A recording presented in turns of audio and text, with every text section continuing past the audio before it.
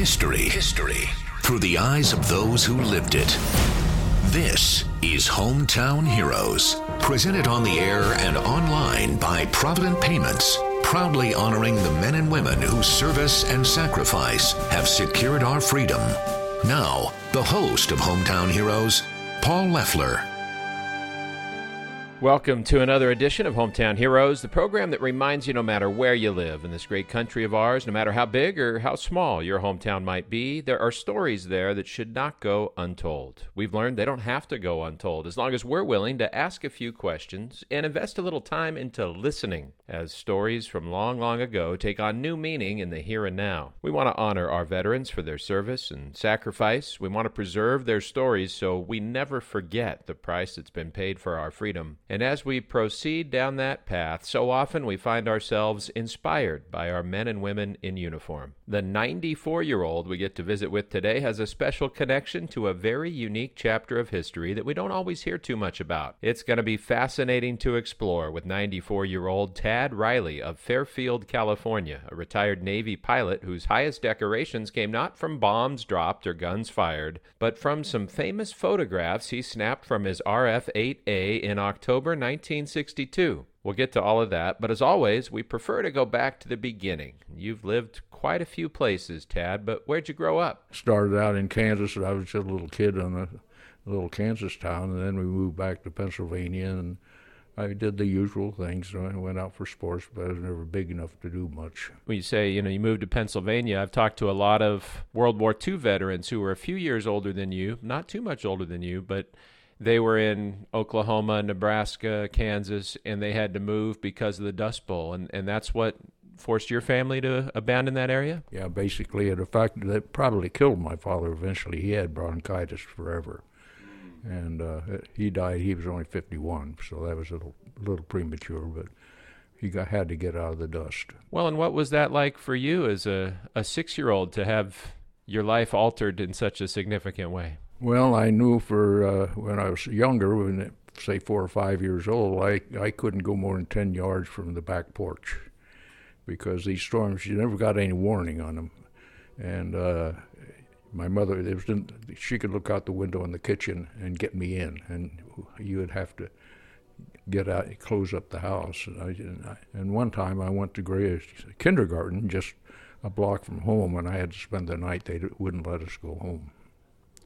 A storm hit, and they had blankets and things. We all slept on the floor. Yeah, most of us can't even imagine a scenario like that. Another thing that comes to mind, since I know you're an extremely accomplished pilot and you've flown all kinds of different aircraft, do you go back to childhood, to a moment where kind of that aviation bug was sparked for you? Oh yeah, there used to be they weren't crop dusters, but bum pilots coming through with, I guess they were Jennies, and my father was always interested in aviation, so whenever there was an airport, we were near it. The old barnstormers? Yeah, I guess that's it. I remember they had a red Ford Trimotor, and they'd land it out in a pasture and give rides. So how old were you think, the first time you went up in an airplane? Oh, I didn't go up. I was probably 12, 14. It was in a Fairchild at Atlanta Municipal. Went around about a 20-minute ride. Were you hooked right there and then? Oh, I'd already been hooked. I've been always making models, and so I've been hooked all the way. That's what got me in the Navy. Well, and I want to hear about that, but I'm also interested in this life as the son of a football coach. I guess your dad was quite the football coach? Yeah, but I only weighed about 120 pounds, so I wasn't... He didn't have to worry about playing me whether I could or not. I was a pretty good runner for sprints and track, but I was on the traveling team, but I was never on the first team.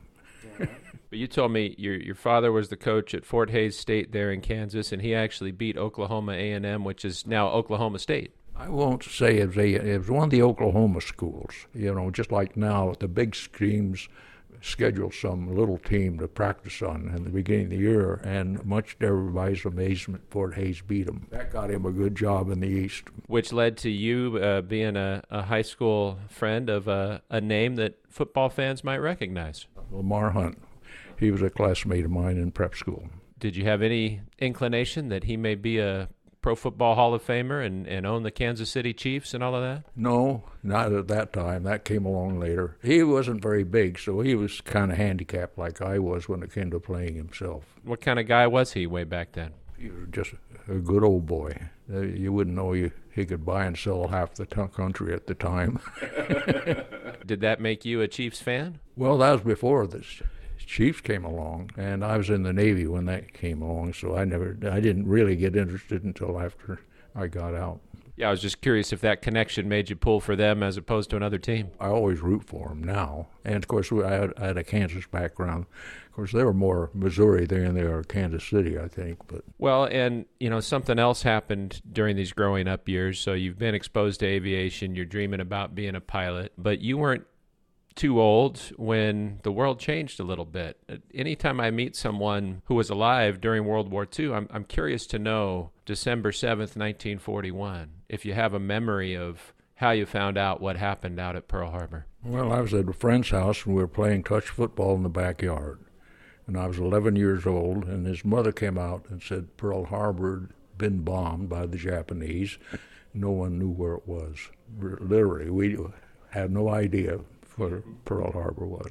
And at that time, you're in Pennsylvania? Yes, in Pottstown, Pennsylvania. So did you see your hometown changing after that, during those war years? What did you observe? My father went, the Navy hired a lot of coaches to get aviation cadets up physically qualified. And so he was, in a year after Pearl Harbor, it was the next Christmas, he was sent to Georgia Pre-Flight School, and he was on the football staff there with all football coaches were in these pre-flight schools at that time. Yeah, those were some of the best football teams in the country during that era, were the military teams.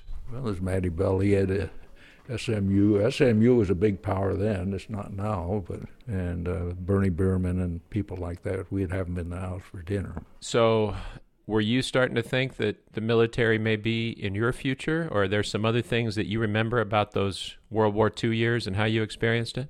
Well, then later he was stationed at a little air station in Florida, Melbourne, Florida, and it was a substation from Banana River Naval Air Station, which is now Kennedy. At that time it was a PBM base. Now this is where they launched the space shuttle or all the rockets and all that? Yeah, that's all. At that time it was little Navy fields up and down the Florida coast. Well, so you were kind of marinating in naval aviation then, huh? Yeah, he was stationed at a F-6F Hellcat night fighter training base, and so that was right at the end of the war. And do you remember that being a big deal when the war ended, and what that meant for you and the rest of the country? Yeah, he gave me the keys of the car and said, take it down and fill it up. We hadn't done that for 4 years.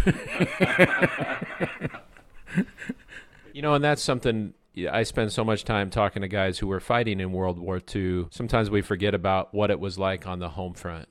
Were there things that you had to do without or sacrifice because you knew what was going on? Well, I don't think so. But for instance, when you finish your toothpaste, they were in tinfoil, and you had to turn in an empty one to get a full one, and that sort of thing. And of course, I think we had an 8 sticker for rationing for gas for the car, and I think it was 2 gallons a week or 2 gallons a month maybe. Because we had a stick that we could mark and put down in the gas tank and see if there's enough to go to church. If it got wet, we could go to church. See, this is the perspective that we wouldn't have without you telling us something like that. So VJ Day happens, and he says, hey, we're living high on the hog, go fill her up. Well, that's about it. And then you could just go down and buy things.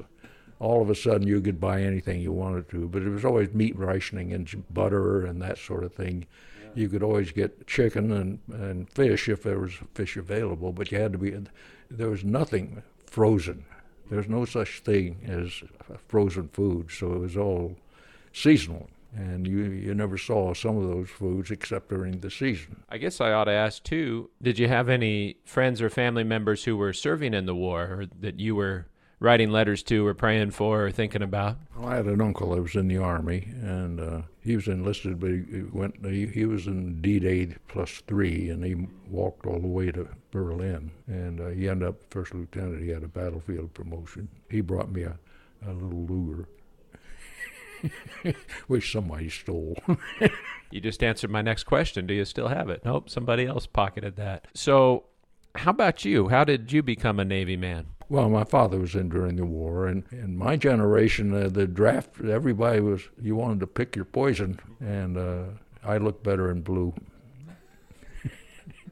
So how old were you when you enlisted? Well, I guess, when I went to college, I was, 18, I guess. So you did ROTC, and where was that? At University of North Carolina, Chapel Hill. That was when it was a football powerhouse. We had Charlie Justice, Choo-Choo Justice. Long before Dean Smith, huh? Yeah, Snavely was the coach in those days. And you already had it in mind that you were going to be a naval aviator? Well, I always wanted to fly, and that was the best way to do it.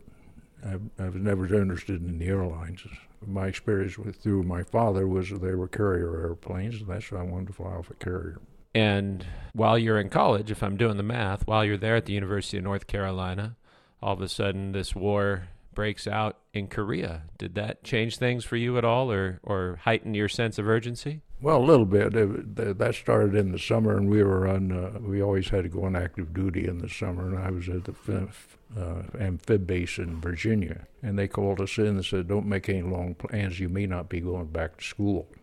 That got our attention. But as it turned out, we just finished and went on our way. It didn't really affect us. And the timing of that worked out all right for you, huh? Right about when you wrapped up school, that war was paused? Well, no, the war was going on. And I was graduating, and I had orders on a transport ship to go to Thule, Greenland. They were building a base up there, and it was going to be a barrack ship for heavy equipment operators. And that didn't sound too exciting. And they were at that time, we had to serve 2 years active duty before we could apply for flight training. Well, they called me in and said, well, we need more students, and we have an opening in Pensacola now. Well, it was in the fall. That was the hard decision to make, whether to go to Greenland or to Florida. So I went to Florida and went through flight training, and that took about 18 months, and the war was over. So the first Navy aircraft that you got to fly in, what was that? SNJ. The Air Force called them AT-6s. It was a tail dragger prop and no power, and a big cockpit, and I was little. That was always a problem, reaching the pedals and so forth. You had to wear special pillows in the back to get you up where you could see. And so that was the first one. How many military aircraft did you end up flying in your career? 18 or 20, I guess. I've never counted them. Before I got out, I was in a ferry squadron. You were supposed to be able to be qualified in 6 different kinds. And I was qualified to ferry 10 airplanes. And that means I didn't have to operate everything. All I had to do was be able to take off and deliver it someplace. So I got to fly a lot of things, including helicopters that way. I never really operated helicopters. I just flew them cross country. But that's always a thrill. That was one of my top moments, going coast to coast in a helicopter. That's 200 miles at a piece. Yeah, not too many people have done that. And I guess, I don't know if you can choose a favorite, but I can't help but ask, if you've flown that many different aircraft, fixed wing and, rotating, is there one that you just really loved flying? Well, the Crusader. That was the hot rod, and it could do everything faster and longer than anything else. At the time, it's pretty tame now, but at the time it was the hottest thing going. It's time for our first break, but when we come back, we'll hear about some of Tad Riley's adventures in the cockpit of his RF-8 Crusader, including a run-in with a couple of MiGs and the role he and his unit played in preventing World War III more than 60 years ago. Hometown Heroes will be right back after this. Hey, do you ever have those moments where you realize you've been settling for less than the best for way too long? Sometimes we just accept the status quo without looking around for better ways to do things. And I got to tell you, when it comes to your money, I think I've found a better way with EECU. Just take a look at myeecu.org and I think you'll see why. EECU is not a bank. It's a not-for-profit credit union that's all about taking care of you, the member. That's one of the reasons EECU just keeps growing and growing. Over 350,000 members now in 12 different California counties and access to more than 30,000 co-op ATMs and free online and mobile banking. What I love most is how EECU always goes above and beyond to serve the community. A decade ago, the leadership and generosity of EECU helped establish Central Valley Honor Flight. By the end of this year, more than 1,800 veterans will have seen their memorials in Washington, D.C. for free. And that's just one example of the community involvement that EECU takes oh so seriously. Pick up the phone and become a member today. 1-800-538-3328. That's 1-800-538-3328.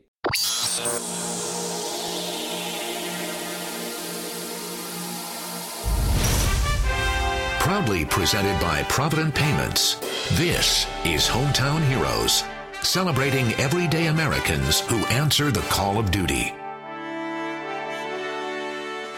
Welcome back to Hometown Heroes and our visit with 94-year-old Tad Riley, a longtime pilot who grew up in Kansas and Pennsylvania. Tad and his wife of 67 years, Phyllis, have spent their last 11 years at Paradise Valley Estates in Fairfield, California, where most of his fellow military retirees served in the Air Force. Travis Air Force Base is right down the street, but Tad spent a quarter century flying in the Navy. Between propeller-driven planes and jets and helicopters, close to 20 different aircraft he's flown. You can see some photos of many of them at hometownheroesradio.com or the Hometown Heroes page on Facebook. We're going to hear about the famous photos he took in a Photo Recon configured RF-8A Crusader in a while, but you were in the Navy for the transition from that propeller-driven era to jet engines. So can you give us a little perspective on how significant of a difference that was? Well, the main difference is you're going faster all the time, but jets are just the mechanics of driving them are simpler than a prop. There are a lot of things you have to do with a big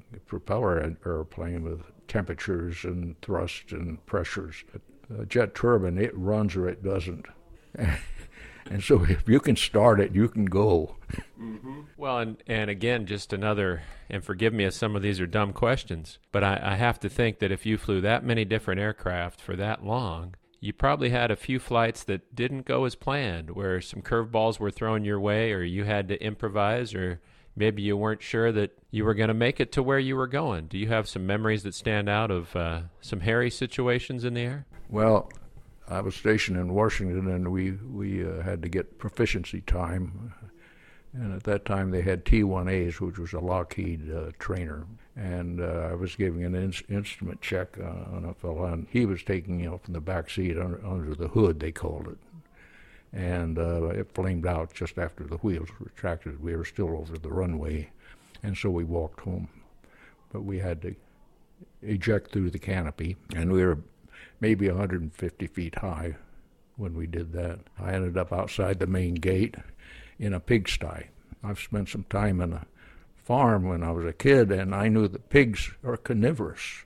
They'll eat anything. And I was flat on my back in this kind of little mud puddle next to a barn. I heard thundering hooves, and I looked up, and here came about 15 or 20 pigs. And I thought, after all this, I'm going to get eaten by a pig. It just turned out they were little pigs. They were maybe 10 pounds, and they're real curious animals. And they just gathered around, oinking, and their little tails were spinning like a propeller. And this is the most exciting thing they'd ever seen. About that time, the farmer showed up in a Jeep and bundled me up, and we went through the base gate at Andrews Air Force Base, and we met the crash trucks coming out as we went in. And the operations were, he dropped me off, and that was a madhouse. This plane hit on the freeway and blew up. They could see it from the White House, so I got my name in the paper. they didn't want to pay any attention to him because they had had an accident and they had more important things to do, and I had to convince them that I would been with the accident. And I had a hand that was crushed in the process, and so I ended a couple of days in the hospital, but I kept going. Well, a lot of things come to mind. First, I mean, I knew we were going to talk about the Cuban Missile Crisis, but I didn't know you were going to teach me about the Chesapeake Bay of Pigs. Yeah. No, they were kind of cute, but, when you're flat on your back and they're all standing around you, you got to wonder what's going to happen. Well, and the other thing, I mean, you described that whole sequence so matter-of-factly, but those of us who didn't live through it are listening and saying, holy moly, this is life and death. This has got to be incredibly scary. What goes through your mind in those moments where you have to make the split-second decision to eject? I don't remember the weather. That's when you go into automatic. We were trained, and there wasn't any decision to make. You just had to go, and that's what we did. He got tangled up in a tree, and by the time he fell out of the tree, he broke his ankle. So he was in worse shape than I was. Were you married already at this time? Oh, yeah. And I had to call the wife and tell her to turn on the TV, because that's all they talked about for a while. The plane that landed on the freeway? Yeah. And fortunately, the chute probably opened when it was 100 feet, so I only swung back and forth once. I never even looked up to see if it worked. I knew it had. I remember seeing a school bus on the freeway, but it got through before the plane hit, and the plane hit in the open between traffic. Almost got two guys in a Jeep. They tried to back up and couldn't get it in gear. But otherwise, they had a little burn, but not much. I think the car burned up, but they got out. Well, I mean, I'm just thinking about it. This sounds like every pilot's nightmare, and you had to live through it, and you didn't know what the consequences were going to be, whether you were, I mean, because to eject at 150 feet, there's no guarantee you're going to survive, and you don't know what the plane's going to do. It's all so fast, and it's just 2 or 3 seconds, and it's over, and there you are. It's kind of like having a close one on the freeway. You don't live with it forever. You know that could have been a bad one real easy, yeah, but it wasn't, so you got through it. So how'd you explain it to Phyllis? I told her I was okay. That's all she needed to know. Is that something, and I'm just thinking about that because, so often we think about the person who's serving and we don't realize how much their family serves with them. Were there conversations that the two of you had over the years about the inherent risk to your duties? No, she's a Navy wife, and that's part of the package, and she knew that. I don't think there's any doubt in my mind that I wasn't going to fly when I got married, and she knew it. Of course, I had already been flying when we got married, so. Yeah, do you want to tell me the story of how you two met? Blind date. I needed a date to go to a squadron party, and a buddy of mine had a girlfriend that she was looking too. So it went from there. Uh-huh. Yeah. And how long you been married now? 67 years. So every time I meet someone who's been married that long, I know I'm not the only one who aspires to similar longevity. So what's your secret? Just say yes, dear. And that's still working for you, huh? Better. I don't want to leave anything out, so if there are other aviation stories you want to mix in, I'm sure you could tell us a ton of them. But there's a photograph you have here. There's a couple of them that are really unique. One of them's unique because it's the only time what happened in that photograph happened, and the other one is what created that one. So I want you to take us back to 1962, and a lot of people are familiar with the Cuban Missile Crisis in general, but maybe don't know the specifics of what was happening. Can you help us understand how much tension existed in the world in that time between the United States and the USSR? Well, it was that's just the way it was. You didn't realize there was a lot of tension, and at the time there was a lot of controversy about Cuba because of Castro. It just came into power and was doing a lot of talking. And so you weren't surprised when because some of the Cubans were coming across in little boats, and they'd tell you things, or they'd tell you what you wanted to hear usually. So there was always a certain amount of tension, and as far as the Navy on the East Coast was concerned, that was our ocean.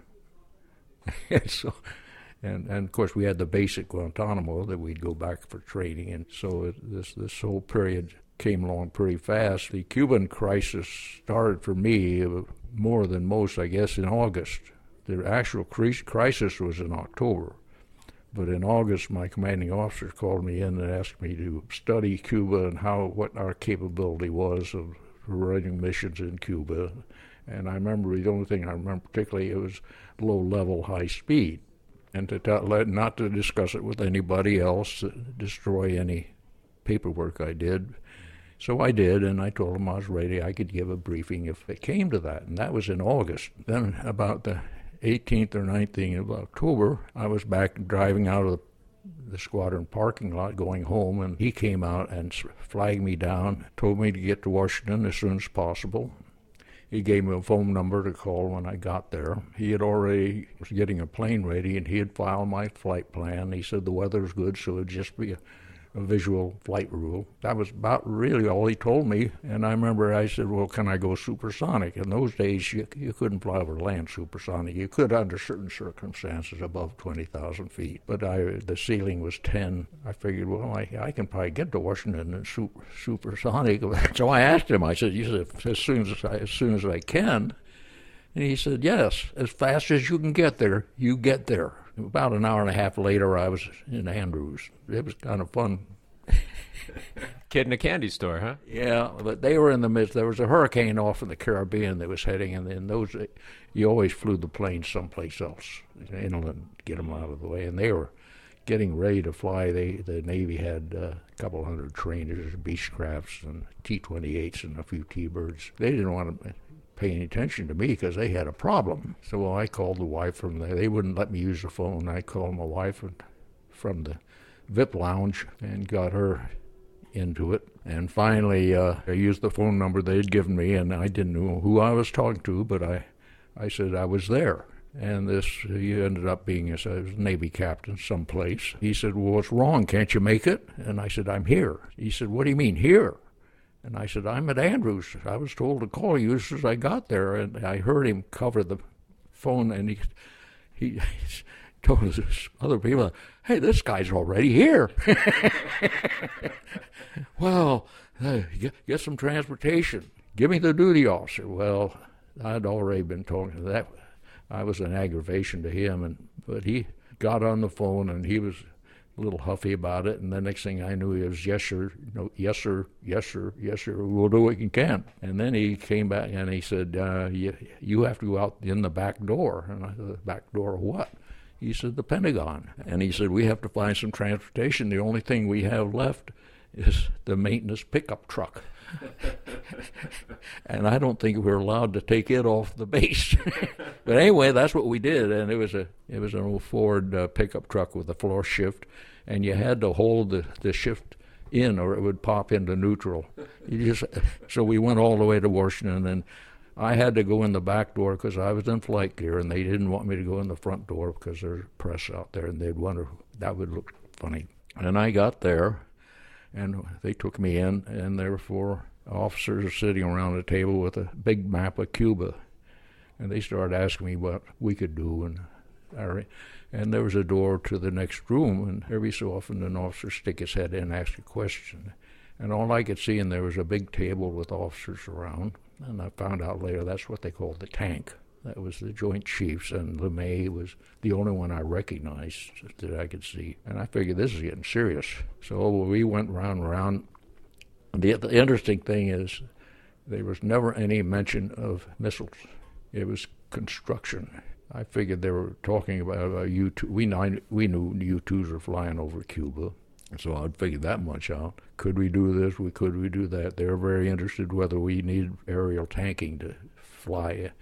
And would we be better off flying out of Jacksonville with the station where the squadron is stationed? At that time, I was attached to a light photographic reconnaissance squadron 62, which we normally operated off a carrier. And I said, well, it'd be better to go out of Key West, cut 400 or 500 miles out of the mission. Well, they thought that was fine. And the next thing I knew, they gave me a folder sealed, and to get back down to give it to my commanding officer. had a little problem getting out because they wanted me to evacuate my airplane to Memphis, and I didn't want to go to Memphis. I wanted to go to Jacksonville, and so finally they told me that I had to go to Memphis, and that was an order. So I said, okay, and I got in my plane, and that's another story we won't get involved in here, but it was kind of tricky getting somebody to help me start it because they were all manning other airplanes, and it was a chaos, actually.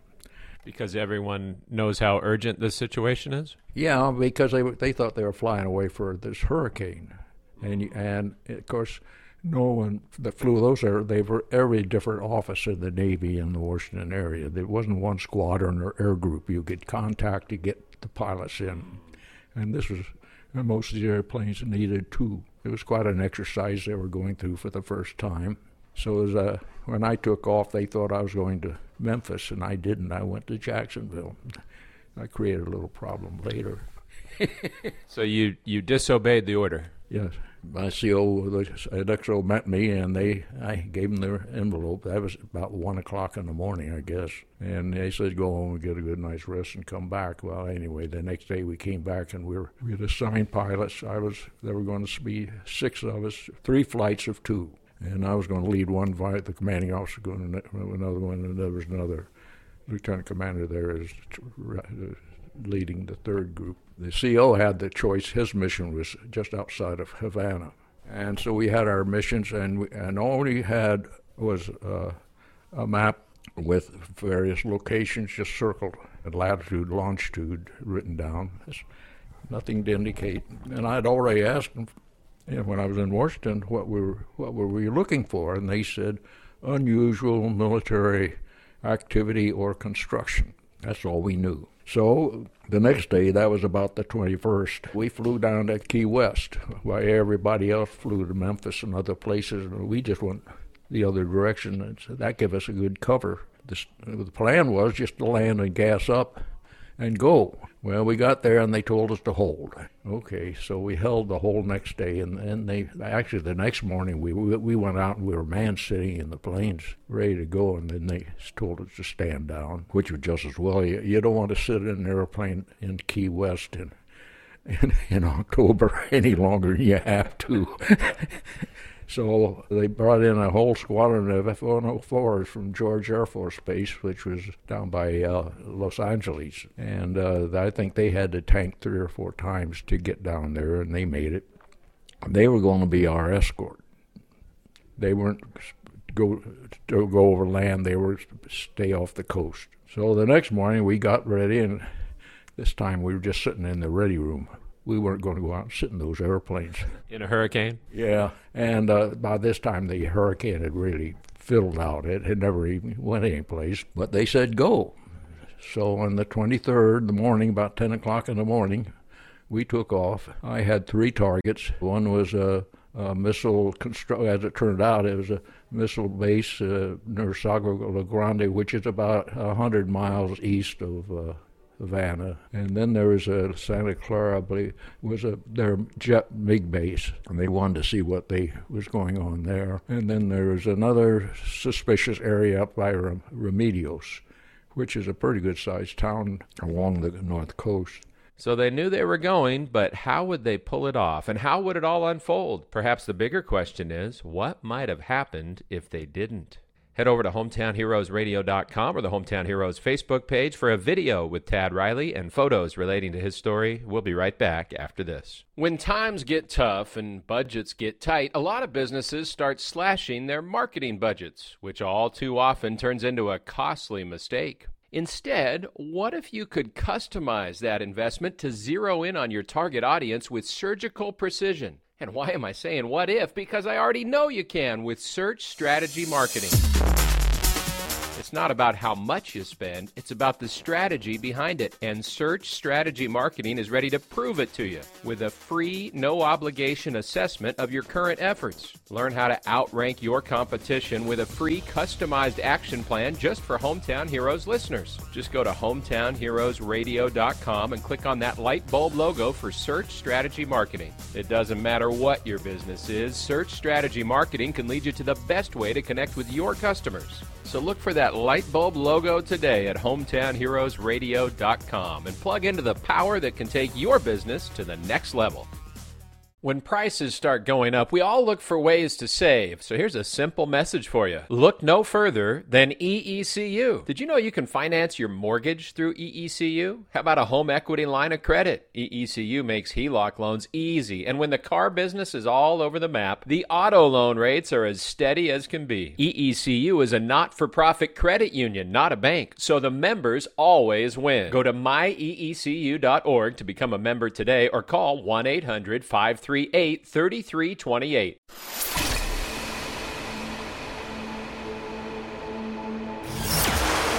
Honoring veterans from sea to shining sea. You're listening to Hometown Heroes with Paul Leffler. Brought to you by this local station and its sponsors. And presented everywhere, on the air and online, by Provident Payments, one of the fastest growing payment consultants in America. Connect today at providentpayments.com. Welcome back to Hometown Heroes and our conversation with Navy pilot Tad Riley, now 94 years old. But in the photo he and I are looking at, he was only 32, standing in front of a row of RF-8 Crusaders about 10 or 15 yards from the Commander-in-Chief, the President of the United States. You can find this photo at hometownheroesradio.com or the Hometown Heroes Facebook page, but I'll have Tad explain it for us. This is a picture of President Kennedy, who awarded Light Photographic Squadron 62 the Navy unit citation for their operations during the missile crisis. It's the first time that the Navy unit citation was ever given in peacetime, and it was the first time, at least so far that I know of, that the President personally awarded it. That makes it pretty special. It was at the time, yes. He came to see us. He didn't come to see anybody else. Did you get to shake his hand? No. He got in his car, and US-1 was just down the street. And your Distinguished Flying Cross citation doesn't say anything about what you did. Why not? Well, it was all classified, and they wanted to reward us, but they couldn't admit it. But all these decades later, it's not all classified. So you can tell us this story of the important photographs you snapped over those targets that you told us about earlier in Cuba in October 1962. Everything was no radios. We were all light signals when we took off all together and headed off on our way. And we were stay under 500 feet so we wouldn't tractor missiles go as fast as we wanted to. Well, at that time, we only thought the Cubans had MiG-17s, which is a good airplane, but it was no match for us. We could cruise faster than they could dive, practically. So we were humming along about 600 miles an hour to 100 feet, and there was a factory along the coast. When you're going to fly low level over land at high speeds, you got to know where you started. That whole north coast is just nothing but white beaches. But on the map, it showed there was one mark there that showed there was a high point. So I figured that must be something. And it turned out it was an old factory, probably an old rum factory. And that was my starting point. And from then we didn't have any GPSs and things like that in those days. It was a compass and a sweep second hand, and you knew how fast you were going, for 5 miles a minute or whatever it was. And we headed off, and sure, the first thing I knew, we flew right over a surface-to-air missile site. It was Russian, and that they have a control van with 6 rockets around it. And when I went by, most of the boys were up on top of the van sunbathing, and the rest of them were playing volleyball. And so I knew we're okay today. They don't know we're coming. I mean, now you could kind of take a deep. That told me we didn't have to worry about their defensive systems because they were still playing volleyball. But I just waved my wings and kept on going, and I had my number 2 man was right in back of me when we were radio silence until we were over land. Then we could talk to each other. But we kept going, and about the next thing, I was getting close to where I was supposed to find something, and I saw piles of big fence posts piled up. What they were doing was building a security fence around their missile site. But they were big white, it must have been cast concrete posts. And that looked suspicious because Cuba was really third world. Very few of the roads were paved. and then they were just dirt. There were the highest thing were the palm trees and steeples. There were no telephone lines, no power lines, so we didn't have to worry about that we would have had in the States, for instance. You'd be worried about power lines. So we were just humming along. About 300 feet was about as low as you could still navigate, see what was ahead. And so sure enough, there were over to the side, there were a bunch of bulldozers, and there was a lot of dirt, and they were digging. And we took the picture that you've got there and made a run. There were some very long, skinny tents. That's where they had the missiles there. And as I went by one of them, the nose was sticking out, and these were the big ones. These are the ones you see on the newsreels and May Day parades that they drag. I mean, they were 85 feet long. These were the big ones. I found out afterwards they could have gotten to Seattle. And then I took those pictures and went up to the air base, and I made a pass down their runway. And they have about 90, a whole bunch of airplanes, but they had no hangars. It was just a big long runway and parking ramps. And all the airplanes had canvas-fitted covers. So I never saw an airplane. I just saw you couldn't see what kind they were, but they were obviously swept-wing fighters. About 90 of them, they said later when they counted them. And then I went up to Remedios, and that base was more in the forest, a bunch of palm trees and stuff. It didn't stand out in the open like the first one. They had just started, I think. As it turned out, those were intermediate or small missiles. They could get to Washington, but maybe as far as St. Louis. But they weren't nearly as in progress. And that was really what I don't think Washington, they had evidence of a lot of stuff going on, and they couldn't figure out what it possibly, I don't think they believed they would try to put these big missiles in there. I just don't think they believed it. But that's my personal opinion. Sure. And they had really, that was a major effort for what the Russians did. It's pretty amazing that they got all that. Everything they needed was there, and they were going to throw it together in a hurry. Well, they got caught. So when we came back, well, of course, we landed at Navy Jacksonville. That's where our big photo lab was. And they grabbed the film and developed it and then put it on a bomber and took it up to Washington, I guess, or the UN. Mm-hmm. That's where it ended up. We didn't fly the next day because they're still processing the film. And the interpreters were figuring out what they had. So then the next day, that was about Saturday, and things were really humming, and the Russians had finally said they were going to back out and leave. So it came along with what they later called, or we found out they called it Black Saturday. That was the next morning, and we flew the same mission. And I could see things were different. They looked like they were loading. And the reason I'm mentioning this, that night I was at home again. This is a good war because I stayed at home for and the phone rang, and someone told me they obviously knew I was Red 5. We could use our own call signs. I was Red Y, Red 2, I guess. Somebody else was white, and red, white, and blue, and that's the way. And this guy on the phone obviously was in on it, so I could talk to him. And he said, "We hold the line. We want to transfer this phone." The next thing I heard was the White House, and the next voice was a distinctly Boston, New England voice. He didn't identify himself, but he said, "Did they look like they were leaving?" And I said, "It looked like they were loading trucks." And he says, "Thank God." I'm going to say this, and I'm going to stick with my story, but I'm pretty sure that was Bobby Kennedy. It was a very distinct Boston accent. I've spent a lot of time in New England. They're all a little different. Yeah. So anyway, that pretty much, after that, we flew missions for a while. We were because we could count the missiles. They were all out in the open at that one base I had. We knew how many they had, and so we were tracking them as they drug them down to Cienfuegos to load them to go home. And they were 80, the whole rig was 85 feet long. And you're going down to I don't know how they got them there in the first place, but they could only go about 10, 15 miles a day.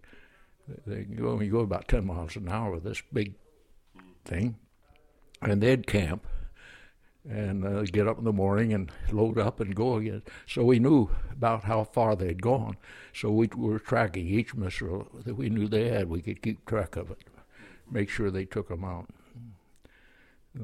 Pretty after that, it was kind of winding down, just watching them. And so that was your microscopic view of what's happening. But if we zoom out, the world is waiting to see. I mean, are we going to have nuclear war with the USSR? Are they really going to attack us? What's going on? And you ended up seeing one of those photos you had taken being held up at the UN on television? Yes. The one that ended up on the cover. Well, it ended up in several magazines and so forth, because it really showed more than some of the others. Some of the other pictures you just saw trucks out in the woods, and obviously they've been making launch pads and so forth. But that picture kind of tied it all together. And I'll put this picture online at hometownheroesradio.com. But as I understand, you got home from one of your flights, and you go back home in Jacksonville where your wife is waiting for you, and she's got Adlai Stevenson on the TV talking about this? They started showing pictures, and one of them was this picture, which I had taken about 4 hours earlier. So what did she say? Well, she was surprised, of course. I don't remember. I was just glad to be there. I had been gone a couple of days, and the kids wanted to know what's going on. It was just another day. Well, and I'm guessing because of the secret nature of all this, you couldn't confirm nor deny that you had taken any of those. They wanted to keep quiet who the pilots were, because there was always the possibility of retaliation and families and that sort of thing. So we didn't want our names broadcast. You think your wife knew that was some of your work? She must have. She knows everything. Well, and, I'm just curious, because it's been 60 years since this happened, almost 62 it'll be this year. Have you ever thought what might have been different if you guys weren't there to take those photos when you took them? I personally think we came a lot closer than they've ever even admitted. Because, if you're the guy down at the bottom and you see something happen and maybe you don't think you're quite ready, you make sure you are ready. And there were little activities going on that you never saw before. Yeah, and we talk so much about the things that happened, but not so much about the things that came really close to happening. So what I hear you saying is we were probably a lot more to global nuclear conflict than any of us have ever really imagined? Well, it wouldn't have been us. It would have been them. They were helpless, and they knew it, and we outgunned them. Now, I understand, too, on one of these flights down in that neck of the woods, you got a little surprise from some MiGs that you didn't know were there? Yeah, it was while we were doing this road reconnaissance, tracking the missiles. The pressure was off at that point. It was kind of loose, and we were flying a little higher because it was hard to see this equipment down in the woods if you were too low. And my wingman called out. There were two MiGs making a run on us, and I looked up, and they were MiG-21s. At that time, none of the satellites had MiG-21s. That was the number one airplane around Moscow. The satellites had MiG-19s, which was about like F-100 is. It was capable of going supersonic, but it wasn't. But the MiG-21 was comparable to what I was flying. And it might have made a difference if we had known. We might have done things a little different if we'd known they had MiG-21s. And not only that, they weren't. I don't know. Maybe I was naive, but I just assumed if we saw a MiG, it would be a Cuban. But these were obviously Russian pilots. They weren't Cubans. and that's a different ball game. So it was two of your F-8s with two MiG-21s on your tail? Yeah, after the Soviet Union collapsed, they got some of the pilots' flight reports, and it was the commanding officer, and I don't remember, it was Colonel Blumboff or something like that, and he was leading a student just checking out in a MiG-21. And so after the first pass, we counted, and I never saw the second guy again, whether he just got lost or what. The colonel kept with us, but we got down, we were going supersonic, and we were in the trees. Some of those palm trees are about 100 feet high, and so I figured if he'd chase us through the woods, be my guest, because I was having enough trouble just missing him, much less trying to shoot at somebody. And he chased us probably 20 or 30 miles, and then he was just told to scare us away. Well, he did.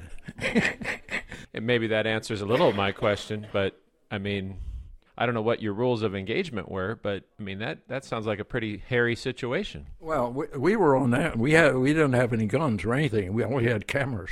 Mm-hmm. So about the only thing we could do is use tactics. And at that time, I knew we had trouble with our sidewinders and rocket heat-seeking, looking down at a moving target. They couldn't lock onto it. It would be too much stuff. And to clarify, so you're saying your plane had no defenses, but you knew that the American versions of those kind of heat-seeking missiles were not entirely accurate, so you're thinking maybe theirs aren't either? I figured they had the same problems that we did. And so I figured if we got down low and went as fast as we could, that part worked. I don't think he could have gotten to us anyway, but it was a rough flight because you get down low like that and it's hot down there and you have shadows and so forth and plowed fields and green fields. And so you get little thermals of rising hot air. And when the way we were going is like running across a whole bunch of railroad tracks with flat tires. I mean, I couldn't even read the instruments. It was just bouncing around. So we got up about Mach 1.2, and that's all I wanted to go. I was afraid the airplane would come apart. Well, much less you might hit a tree or something else, huh? Well, you could dodge them. You could see. But, I mean, one time we were going along down across a valley, and up ahead was a ridge, maybe 15 or 20 feet, with palm trees along the top, and there was a break they weren't solid. There was an opening, and I kind of looked at it and figured out I could go between. I wouldn't have to go up over it. And so as I got there were two Mexicans wearing sombreros. One was sitting on a mule, and the other guy was standing there. I'll say he was talking to his friend, but I'm not sure that's exactly what he was doing. Well, we went by him, probably 15 or 20 feet, supersonic. And I imagine that mule's still out there twitching someplace. That could actually do a job on your eardrums. Yeah. So I don't know, they neither one saw me coming, and they couldn't hear me, of course. So I've often wondered what the results of that, because I was just as far as across the room from them. And again, I'm just trying to relate this and put myself in your shoes. So you have this incident with the MiGs where you don't know how that's going to end up, if you're going to get away, if they're going to shoot you down, you can't shoot back. And then you get back home and you see your wife. And again, you can't tell her anything about that, right? By that time, it was pretty open. Yeah. Yeah, we were talking about it. I mean, there's no way too many people knew about it by then. Can you describe the adrenaline or the emotion that you feel in a circumstance like that? Well, you just kind of feel relieved. I mean, you got away with that one. You wonder what the next one's going to be. Well, and I guess I wouldn't be doing my job if I didn't ask if there are some other next ones that you wanted to share with us. I don't think so. That was the most exciting time of my life, and it's been dull ever since. I retired from the Navy in '72, and then I retired from the city in '92, and I haven't had a decent job since. That's the city of San Diego, a proud Navy town, of course, as well.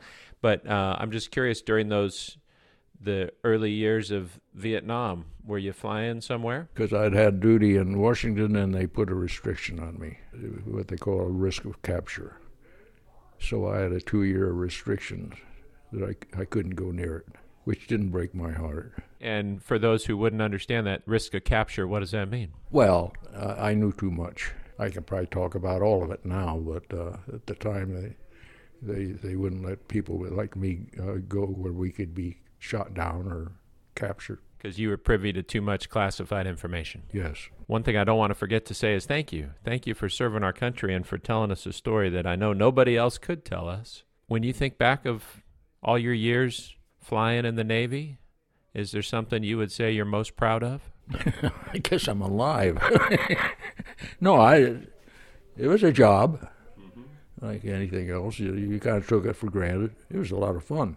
There was something new going on all the time. You got to travel a lot, so I never regretted it. Here's a fun one for you. You've got models of a lot of the different aircraft you flew here, but is there a plane that you never got to fly that you'd really like to fly or at least go up in? Yeah, I would like to have flown an F-8 or a Corsair. And at one time, they were available. You could do it. I just never got around to it. And the next thing you knew, they're not there anymore. But I would like to have flown them. So if one of those Corsairs that's still flying, like the Planes of Fame or something, if they cracked open the canopy for you, you'd climb in and give it a whirl? No, I wouldn't even know how to start it anymore. What if they had a 2-seater? Oh, I always was in 1-seater. I didn't want to witness, because sometimes you screw up, and it's bad enough you knew, but you don't want any else. And am I hearing, too, that you'd rather be the one at the controls than a passenger? Oh, yeah. It's a long time before I take a nap on an airliner. Every time they adjusted anything, I heard it, felt it, and wondered why. So one more question for you. So you're 94 years young now. You've got a lot of life to look back on. When you take stock of all of it now, is there something that you'd say you're most thankful for? Good health. Yeah, as long as you're healthy and have somebody to share it, that's all you need. And is there something, some people, I interview a lot of these World War II guys, and they always talk about how even World War II isn't taught enough in schools, and young people might not understand the price that's been paid for our freedom. The Cuban Missile Crisis gets even less airtime, so to speak. Is there something you think the rest of us ought to know about that time period in our history that you ended up with such a unique role in? There's a lot of time spent on innocuous things now. I don't know exactly can't think of it, but what you see on the TV now, we don't need. It's just, who could care? I mean, get a life. Well, so how would you explain the significance of that week in October of 1962 and what you did and what the world learned? Well, it could have been it could have been World War III, real easy. And when I look back, somewhere along the line, some people could have made a snap decision and started something that they didn't anticipate. And that's some of the stuff that's going on now. I don't think they really realize. They think they have all the answers, and they don't. They're not smart enough to know they don't know. They think they know. Words of caution from Tad Riley, 94-year-old retired Navy pilot. Again, if you want to explore more of Tad's story with photos and a short video, you can find all of that at hometownheroesradio.com or the Hometown Heroes page on Facebook. Thank you so much for listening today. I'm Paul Leffler, reminding you again that freedom is not free. To let Paul know about a veteran in your life, visit hometownheroesradio.com and click on Suggest a Veteran. Today's program has been brought to you by Provident Payments. Give your business the edge only their personalized service can deliver at providentpayments.com.